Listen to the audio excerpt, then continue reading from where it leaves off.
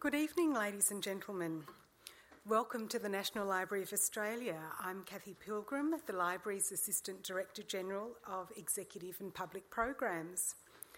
As we begin tonight, I would like to acknowledge the traditional owners of this land.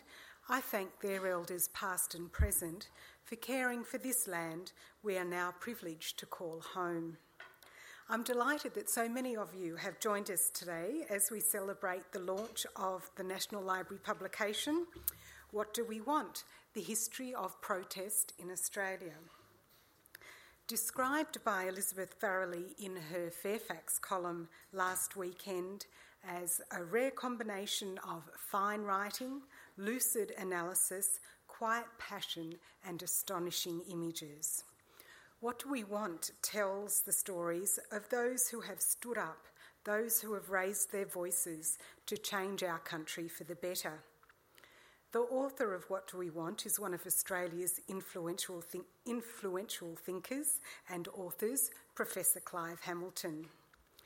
In What Do We Want, Clive explores the colourful and stirring forms of protest used in the big social movements that defined modern Australia. He examines how these movements for equality, peace, environmental action and Indigenous rights have confronted the ugliness in Australian society and caused major shifts in social attitudes and thinking.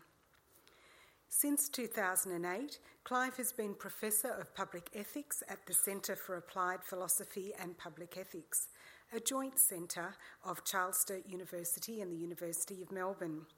He is based at Charles Sturt University's campus, but here in Canberra. He was the founder and executive director of the Australian Institute, a progressive think tank. He holds degrees from the Australian National University and the University of Sydney and completed his doctorate in the economics of development at the Institute of Development Studies at the University of Sussex. Clive has published on a wide range of subjects, but is best known for his books, which include Growth Fetish, Affluenza with Richard Dennis, What's Left? The Death of Social Democracy, Silencing Dissent, and Scorcher, The Dirty Politics of Climate Change. In 2009, he was made a member of the Order of Australia for his contribution to public debate and public policy, and in 2012 was appointed by the federal government to the Climate Change Authority. Joining Clive this evening is Jack Waterford, Australian journalist, commentator and former editor of the Canberra Times. Jack is well known for his long and illustrious career in journalism, which began with the Canberra Times in 1972. Jack received the Graham Perkin Australian Journalist of the Year Award in 1985 and more recently in 2007 was named not only a member of the Order of Australia but also Canberra Citizen of the Year. Please make welcome this evening Clive Hamilton and Jack Waterford. Welcome.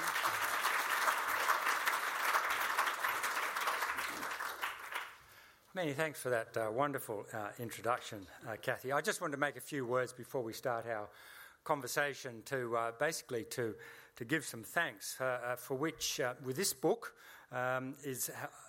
owes more to other people than any other book that I've written.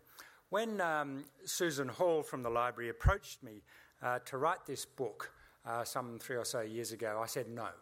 I was too busy, had other projects, a couple of books on the boil, and I suggested she might like to approach someone else.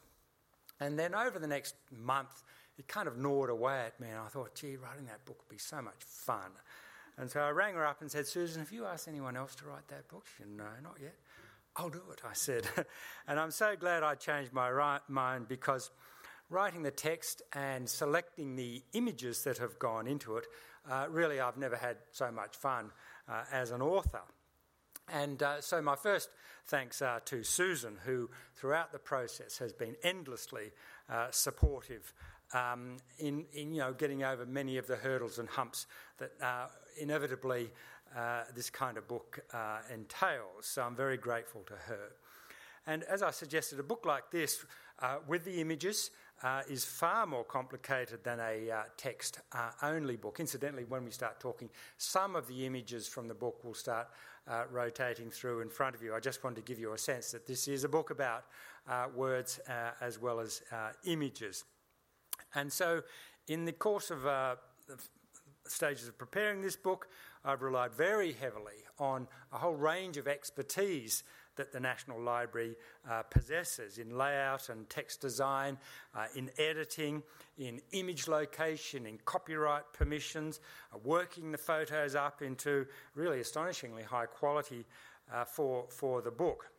And so I'd like to thank Gemma Posh and Louise Dews for their very important contributions with the pictures, and of course the photographic team in the basement that does magical work with the images.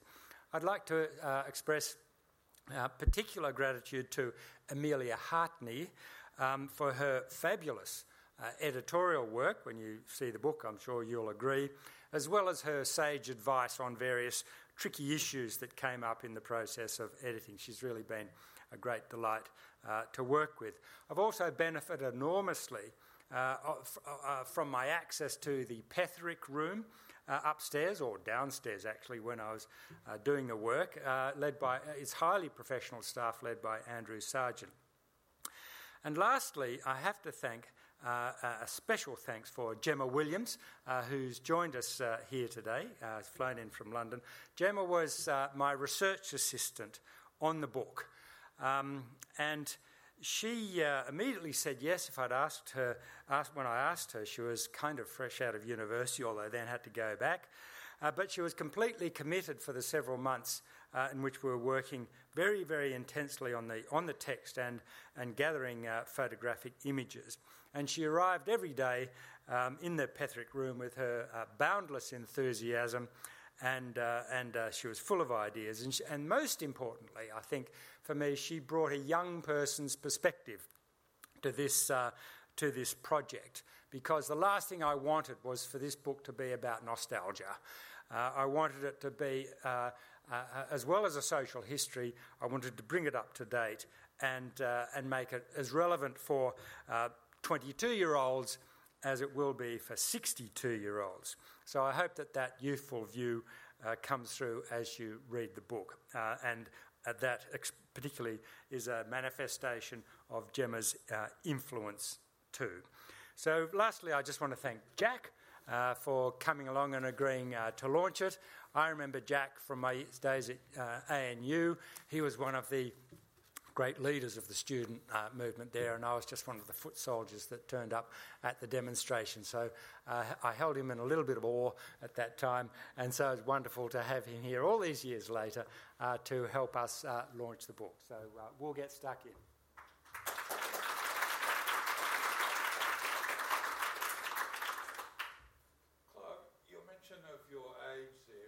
Reminds me of the fact that a year before you were born and only a couple of years after I was born, there was that cult movie made starring Marlon Brando called The Wild One. And there's a scene in it where Marlon drives a bike into a little town which is absolutely quaking in fear as a whole host of other bikies come in. And the mayor or the policeman or what, I can't quite remember who, but anyway, comes out and wants to know what they're all about. And then he asks them, "What are you against?" And Marlon Brando says, "I don't know, what do you got?" What do you got? And this sort of reminds me of the fact that sort of at the height of what one might call the early demonstration era that you chronicle in this book, the 60s and the 70s with demonstrations against Vietnam, against conscription, against apartheid, in favour of Aboriginal rights and so forth. It was often said that the students who were involved, or primarily students who were involved, would adopt any cause and were quite undiscriminating against it. On the 6th of March 1970, which was 2 days before everywhere else in Australia, and the day after the Kent State massacre in the US, 3,000 to 4,000 Canberra people marched across the bridge to Parliament House to protest in the first moratorium. And we were described by Billy Snedden as political bikies pack-raping democracy. Otherwise, we were generally just known as long-haired communist hippie poofter bastards, I think. That just about summed it up. Now, the youth of today, including yourself, because you're still a very youthful 63. 62, 63, yeah. are just called advocates. What's happened? Well, I mean... The hair part of it, I guess. Yeah, right. Yeah. I had this kind of horrible image. I mean, when you're talking about Marlon Brando leading the bikies into town, I mean, I never thought that actually there's quite a strong analogy there. I mean, we think of the freedom riders turning up in their bus in Walgett or Moree, these long-haired, poofty, commie students from Sydney University. Yep. The reaction of the locals to these aliens, these very threatening outsiders, whom they couldn't understand and saw as a deep threat to the social fabric, was actually a bit like that bikie gang riding into Canberra last weekend. I mean, you know, I was saying to Janine, I'm really glad the cops are keeping a close eye on these blokes, you know. Bastards, you know, how dare they come in town and intimidate us all. And yet there was a very strong visceral reaction from conservative people who did not understand what, you know, we're talking late 60s, early 70s, perhaps up to the kind of mid-late 70s, which this felt very, very threatening. And but it's also true that more and more people started to see the logic of the case, so if I can put it that way. Yeah. And one of the interesting things about protest is, and this has been very prevalent in the early days of the Indigenous rights movements, I mean the kind of latest phase, 60s, 70s, and also the gay liberation movement, is that there were elements of them that were very cautious, very careful, and would often say, well, look, we don't want to press too hard. We need to wait until society is ready for change. But the radicals amongst them would say, no. We're sick of waiting. We're sick of waiting. We are going to make society ready for change.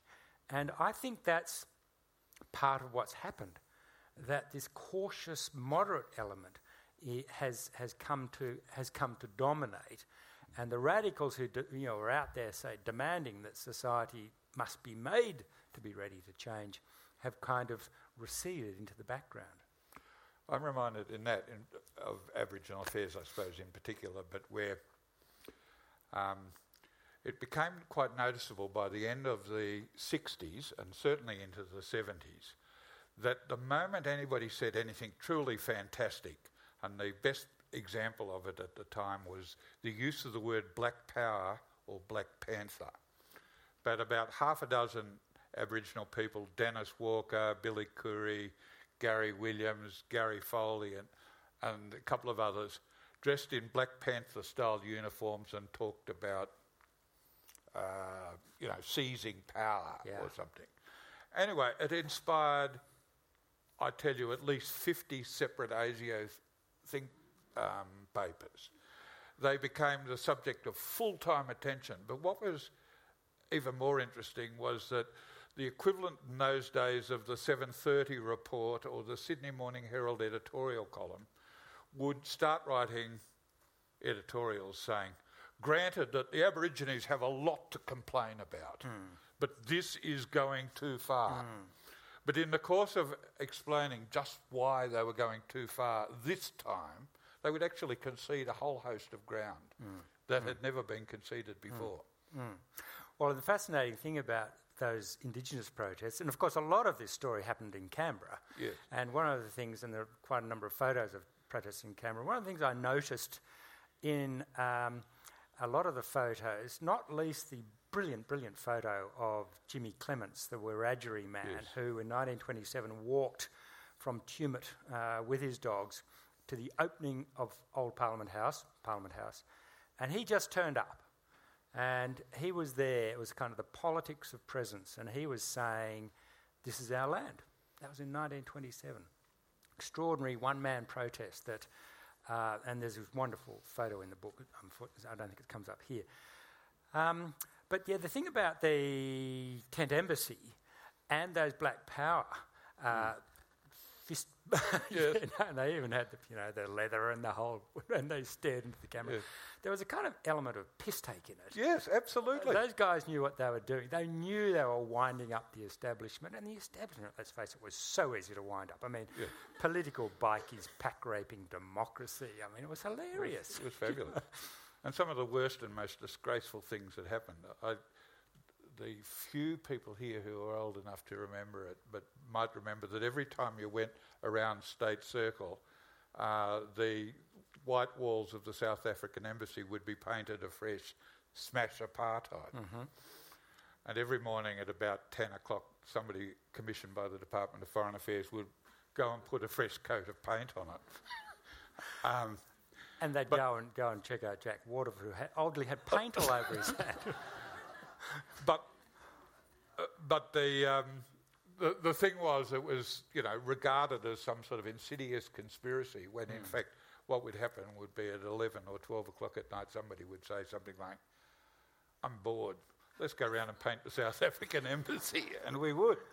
So there was a lot of classic Aussie ratbaggery in it, Yes. as well as very serious political purpose. And I like to recount the comment that was made, again, when the Freedom Riders in 1965 turned up at the Walgett RSL and held those famous signs saying, "Good enough for Tobruk, but not good enough for Walgett RSL," because Aboriginal diggers were excluded from it.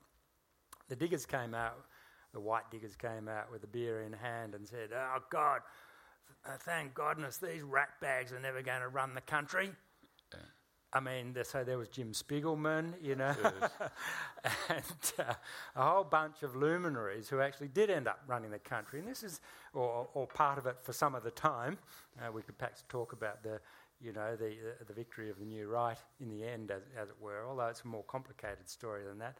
But, this is one of the fascinating things, that was the students who had a conscience and a bit of courage and went out there and also liked a good time, because the best parties, of course, were always held by the protesters. They were the ones that often went on to, edit newspapers, get senior judicial appointments, even become senior politicians. I'm thinking of Anthony Albanese, for instance. I've got a photo of him there as a young student occupying the clock tower of the University of Sydney. So it's not an accident that a lot of those people went on to do those kinds of things. And yet there was some feeling after the height of those times, which ended fairly abruptly with the election of the Whitlam government, and we all thought the achievement of everything that we were on about, that somehow or other the baton was dropped, that those people became too interested in the gravy train, and that the youth of today was not picking up the baton and asking for more.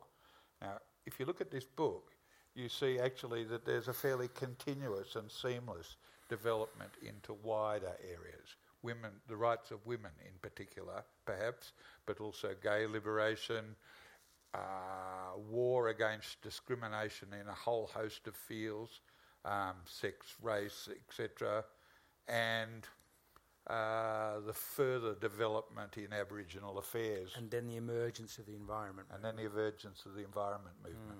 Perhaps floodlit by the anti-uranium movement. Yep. That's right. But then really, in a way, hitting its straps with the Franklin Dam protests of 1982-83. Yes. I was actually overseas doing a PhD at the time, and I came back and people kept talking about the Franklin Dam, and I kind of didn't get it, let the Gordon run free. I thought that was about Gordon Rugby Club or something. I really did, for about 2 years. I asked someone. That was like in the late 1960s that many people thought that free Zarb was something on offer. Yeah, that's right. Yeah. At delicatessens in Melbourne or something like that. I've been expecting that some clever marketing creative will recommend to Rothmans that they name a new cigarette Free Zone, so that everywhere around Australia there would be the sign Smoke Free Zone. Yes.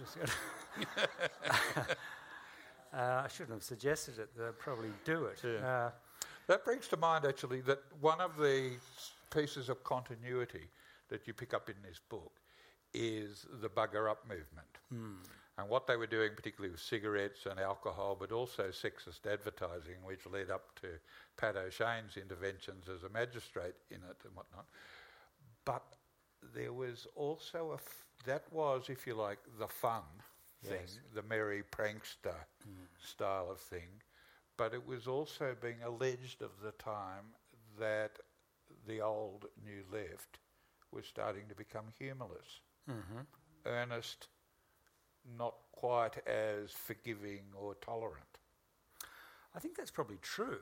Well, it's undoubtedly true. And just for those of you who might not remember Bugger Up or came from Melbourne rather than Sydney, it was a particularly Sydney-based, although it did spread to Melbourne and one or two other places. Newcastle, a Bugger Up activist was arrested in Newcastle. But it was dominated by doctors, young doctors actually, and they went out in the middle of the night with their spray cans, and they defaced billboards, or they called it refacing rather than defacing. And they had very clever few changes to billboards that completely undermined the message. I mean, we call it culture jamming. It was the start of culture jamming. And they only operated for less than 2 years, and then they mysteriously disappeared. But the interesting thing about it was that when there were only a couple of arrests, but they gave the classic defence of civil disobedience. They admitted that, yes, they caused property damage, but it was in the interest of preventing a greater harm. Children smoking or alcoholism or so on and so forth. And so it was, wonderful. I mean, I remember, I think I was driving along Victoria Road in Sydney. Victoria Road was the best place for them. Yeah, and I saw it. Full of Balmain basket weavers, that was the reason right. why. Yeah. And I thought, this is wonderful. What a fantastic way of making a protest. And I think that, and it was very humorous. Except for the advertising industry, who hated it and didn't know how to respond. And so their response was to have an advertising campaign to condemn these vandals. But yes, I think a lot of that has been lost, although within the environment movement there is at times outbreaks of humour, which keeps people going. Or sheer devilry. Yes, or sheer devilry, that's quite right. Yes. Yeah. Well, one of the end-up things of the bugger-up thing was that perhaps a different set of anti-graffiti artists but began getting at sexist advertising.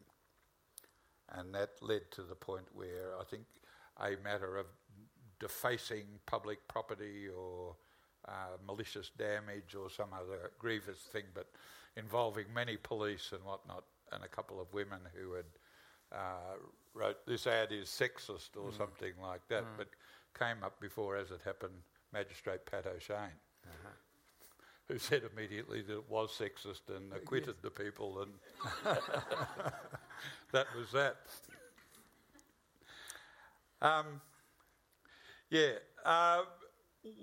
Do you think there was a sort of a sense, though, in, if you like, some shift to grimness or something like that, that some things just weren't funny anymore? Well, I mean, as you suggested, Jack, after the election of Whitlam government and subsequent years, which was a great victory. I mean, when you think about what the Whitlam government did, I mean, they did all sorts of fabulous things very quickly, like, making sure that the Franklin would never get damned, releasing conscientious objectors from prison. Sorry, not conscientious objectors. Draft dodgers from prison within about 3 days. Some dozens of draft resistors were freed. But what we saw is that protest or the campaigns, I'm thinking particularly of the women's movement became much more institutionalised. Yes. And so we saw, and this was a good thing, we saw campaigners drawn into the institutions of government, Yes. both parliamentary aspects of government, but also public service and non-government organisations and so on, or quasi-government organisations, and they became involved in consultations and position papers and commenting on legislation and lobbying parliamentarians and so on. And it kind of, I mean, it was important and necessary, and I'm thinking now of the Women's Electoral Lobby. It was important and necessary, and a lot of advances were made, but somehow sort of sucked the enthusiasm and the joie de vivre out of those protest movements. And, you know, it became boring and institutionalised. And I think, again, it was that there were breakouts from that. I'm thinking of the Aboriginal Embassy in 1975.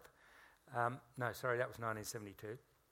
But I'm thinking more particularly of the environment movement, which started to gather pace at the end of the 70s, but then really took off in the 80s. And that was much more out there, you know. It was much more a countercultural thing. It was the re-emergence of the counterculture, and we shouldn't forget that.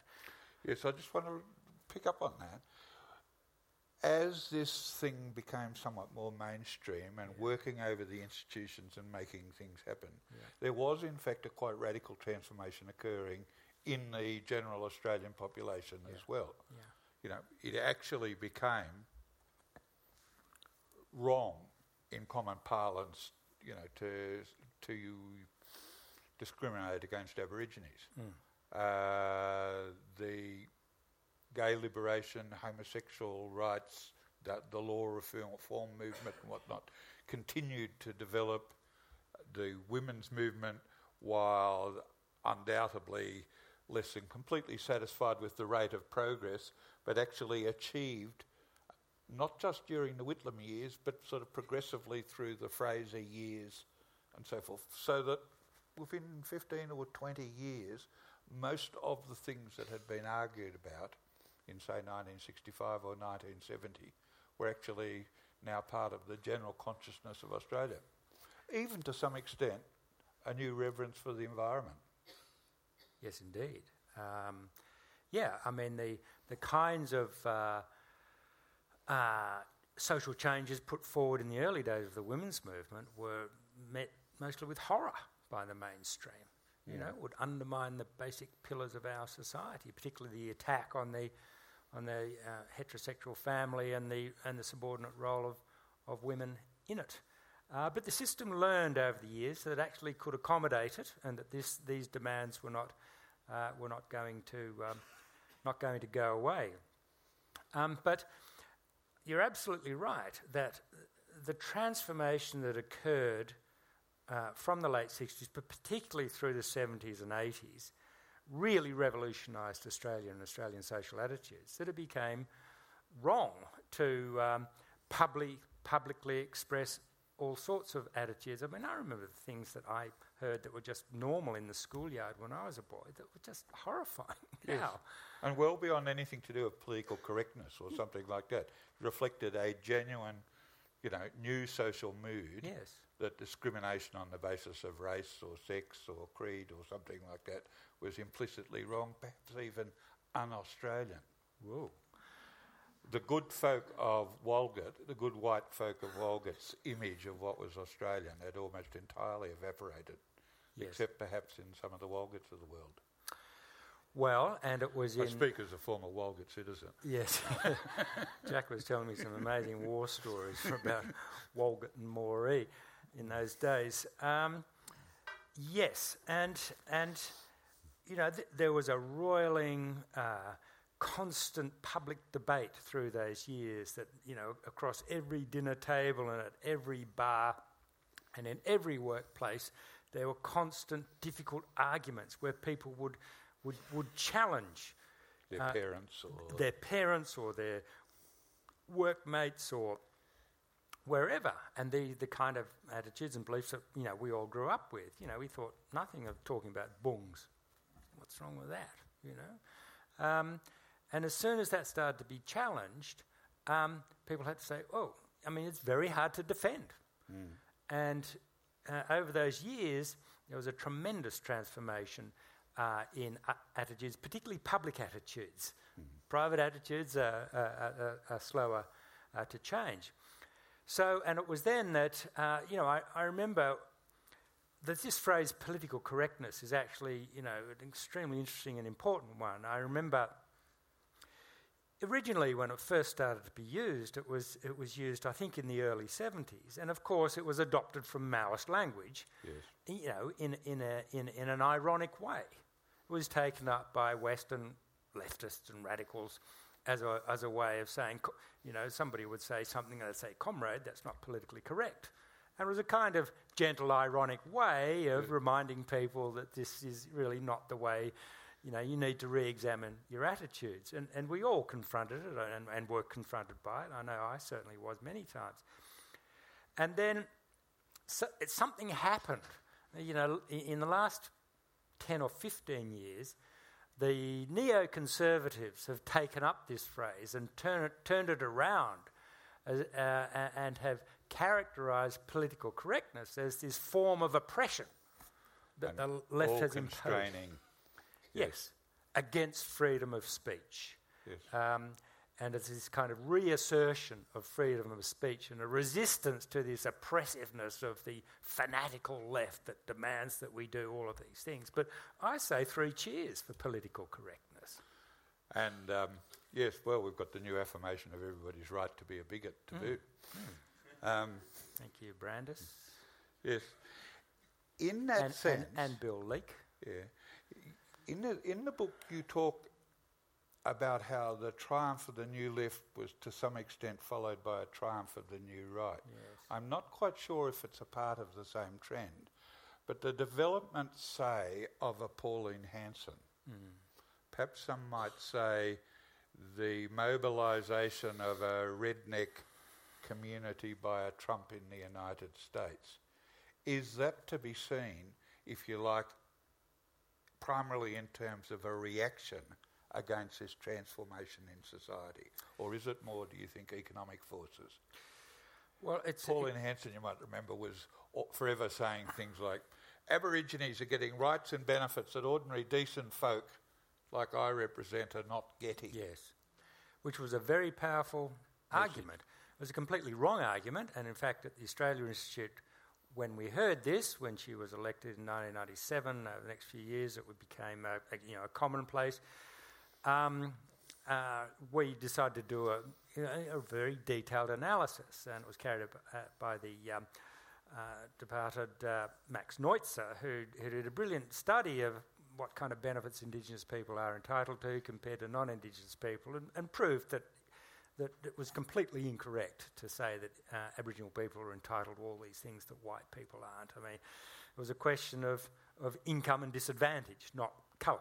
Yes, but there was a powerful edge of resentment in Definitely, there was a powerful edge of resentment. There was a powerful edge of thinking that somehow or other society had changed without their being consulted.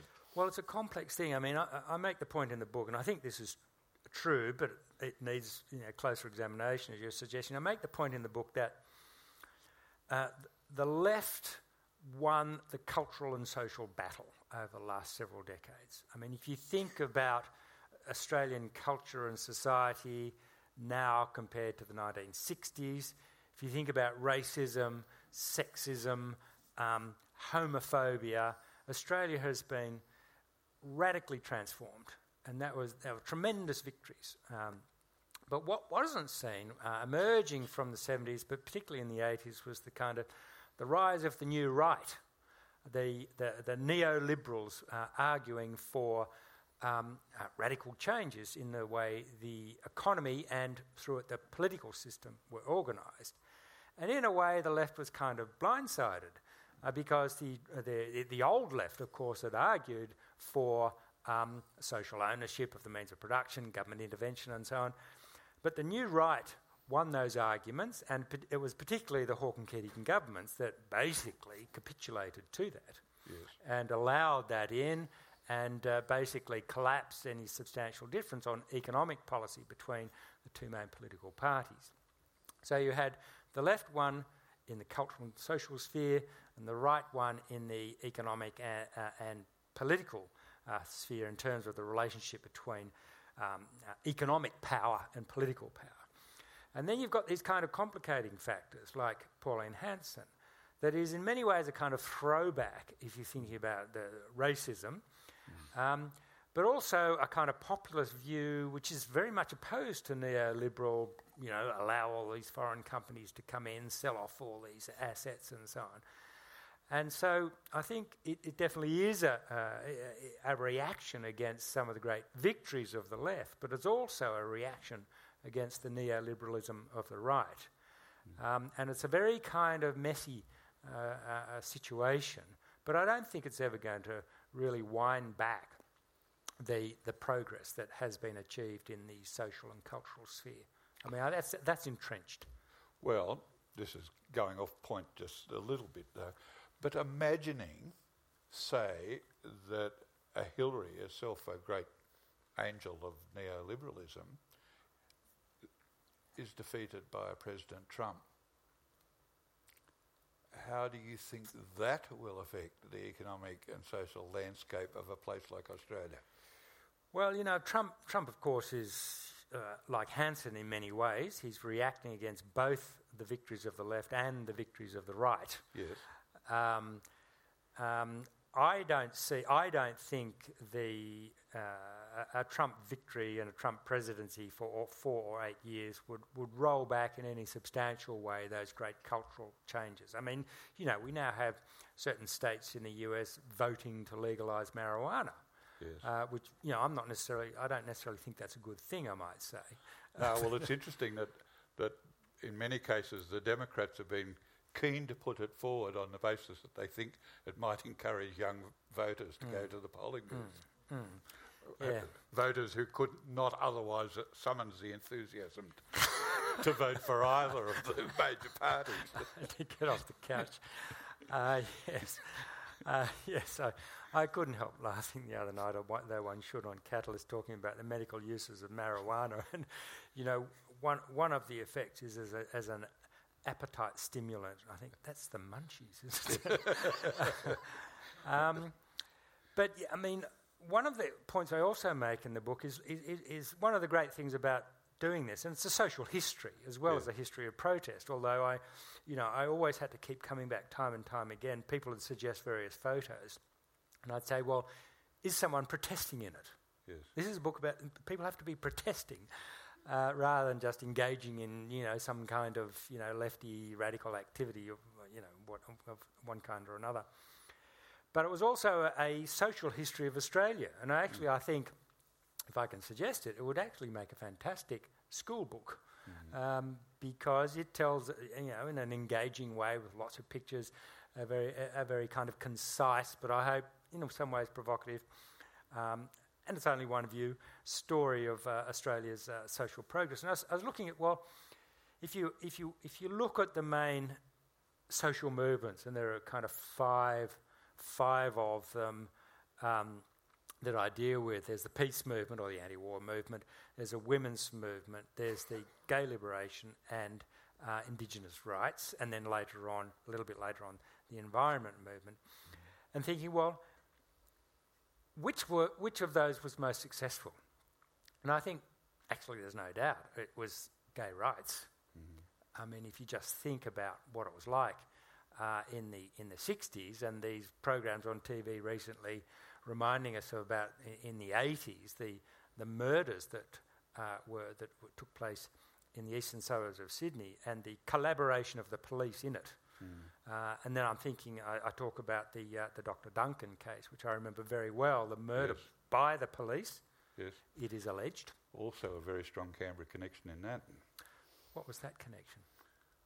The student magazine Warone sent its editor of the time, Paul Foss, across there, and he came back and wrote in Warone exactly who had done what, which police were involved, which was picked up by the Adelaide Advertiser and became the cause of the Royal Commission. I didn't know that bit. That's fascinating.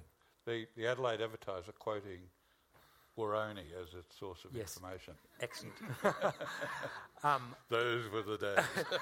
Wow, and it is. But why gay liberation? Well, so you think back in those days, and going back over it and looking at the extraordinary police brutality at the first gay Mardi Gras. It wasn't the lesbian Mardi Gras.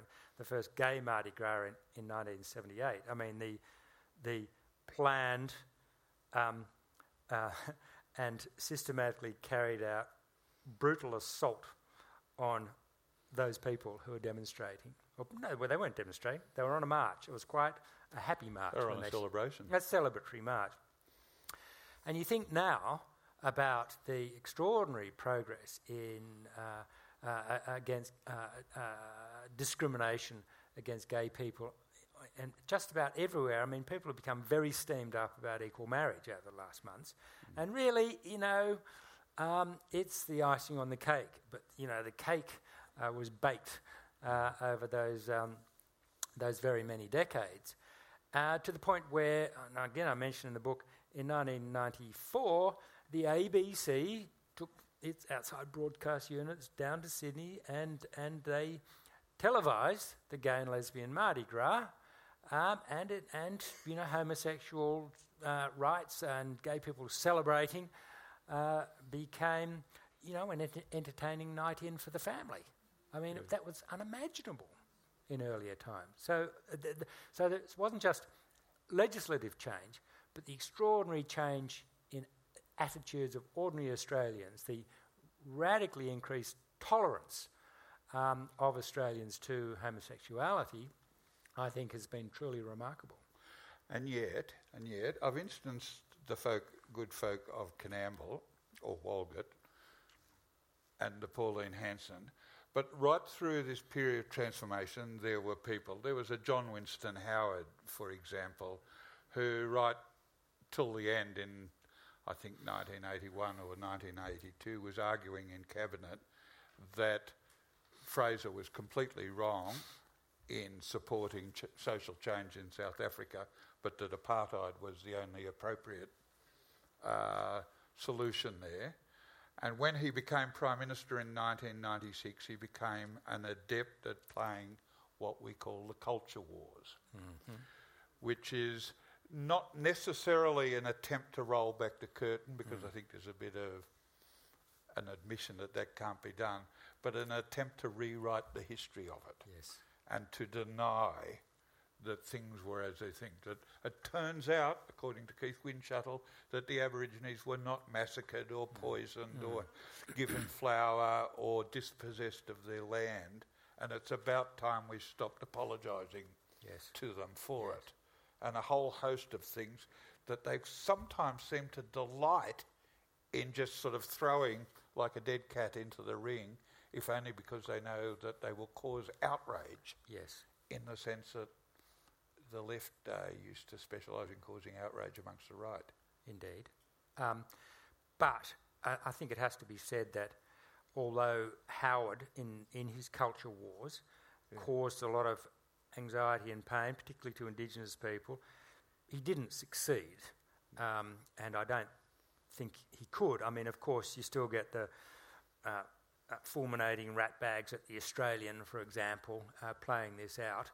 And you still have politicians, and Tony Abbott is the perfect case in point, whose essential engagement in political life has been reliving and attempting to win the political battles he lost as a student at the University of Sydney. I mean, that animates him. You know, he wants to teach those lefty bastards who's boss now.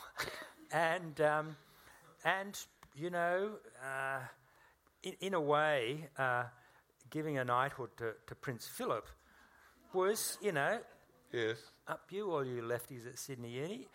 What do you think about that? Yes. And it worked. You know, it was brilliant. I mean, he lost the Prime Ministership. But he did get us all enraged. But the thing is, he enraged most of his colleagues as well. You know. Yes. They couldn't see the point of it. But he was actually imitating Howard. Howard would never have done it. But Howard always delighted in having a distraction that would get the editorialists at The Age or something like that, knickers in a knot. Yes. But some of those guys, they never forgot their student days and the humiliations of losing to the left in the 70s. Yes. And, at Howard, for example, I dug up this fantastic flyer, which was a debate on conscription in the Bankstown Town Hall or something like that. And it was, John Howard representing the Young Liberals. Yes. Is it in one of these? No, not one of these. And, it was just months before Whitlam won, conscription was ended, and Australia withdrew from Vietnam. Yes. And by that stage, by the time Howard was arguing against Tony Blackshield, who became one of Australia's most distinguished jurists, the moral case for the war was completely lost. And I think it was not long after the My Lai massacre, which this horrendous massacre of whole hundreds of people by GIs, which really turned the war. I think it's probably true to say that it was impossible ever for the Americans and therefore the Australians to mount a moral case for the Vietnam War after that. And yet there was John Howard in the Blacktown Town Hall, fighting to the last man. Exactly. Yes. Exactly. Some other last man, I mean. Yeah. Yes. Yeah. Yes, indeed. You might remember that he spent the last couple of months of 1972 working as a volunteer on the personal staff of Sir William McMahon, shoring up the defences, I think it was. Yes, indeed. Yes. Now, I'm not one of those who's ever said that the idealism and the ideas of younger people have changed radically, or that they are not involved, or that they don't want to do something. We've had a stream of development of it. But what I want to ask you about is the last decade, possibly 2 decades, has seen the advent of information technology, the computer, the internet, social media, and so forth. How, in your opinion, is that working either in changing the ideas of folk, or just as importantly in protest terms, in mobilising people to get and make their opposition known and to affect change? Yes. Well, first of all, I mean, I agree with you. I mean, I think that, over the last decade or two, we've seen new generations of young people who've become activists in a range of social movements who have been fantastic. I mean, the environment movement is driven by their energy and enthusiasm, and more power to them. And so is refugee rights and a whole host of other ones. Indeed, and they're well represented, I hope, in the book. Social media and the gravitation of protest, some protest to social media. I mean, I actually find this a really hard question. I don't have any very good answers. I think that certainly it is true that so-called clicktivism has made it kind of much too easy to protest and feel as though you've done enough. You're a boots on the ground sort of guy, really. I am. I mean, when environment activists ask me, well, what should we do? I always say, take more risks, and that's not on the computer. That's out there on the sites. Yeah. And I think if the Galilee Basin, if they start to dig there, and they may well, I think we'll see a massive boots on the ground protest that the Franklin Dam will pale into insignificance in front of it. I think because people are primed for that now, it's the most appalling possibility. So yes, I think there are lots of young activists out there, and plenty more who'd be ready to put their bodies on the line. So with or without a sense of humour, you've actually got to show some commitment, make some showing, some demonstration. Absolutely, yep. You've got to be out there and do it. But yeah, take a risk. Sense of humour is really important, partly because, and there's some fabulous examples in the book, of activists who do zany, bizarre things, and when they appear on television or pictures in the newspapers, it's much more difficult to pigeonhole them as, fanatics if they're doing something that's humorous, that makes people laugh at the same time. Well, I just remember in that respect, and I'll finish off on this, but that Gareth Evans, having made a serious tactical mistake in the dams thing by calling in the F-111s, but completely got off the hook when asked why he'd been such a silly idiot, said, well, it seemed like a good idea at the time. Indeed. Well, thank you very much, Jack and Clive. It seems like a good idea at the time now to say thank you both for putting your bodies on the line with us tonight and for your engaging and thoughtful conversation. Thank you also, Clive, for your dedication and for bringing about What Do We Want? The book, I think, is a testament to your passion for research, for your understanding of society, and also a celebration of those who challenged our assumptions of the world. So thank you.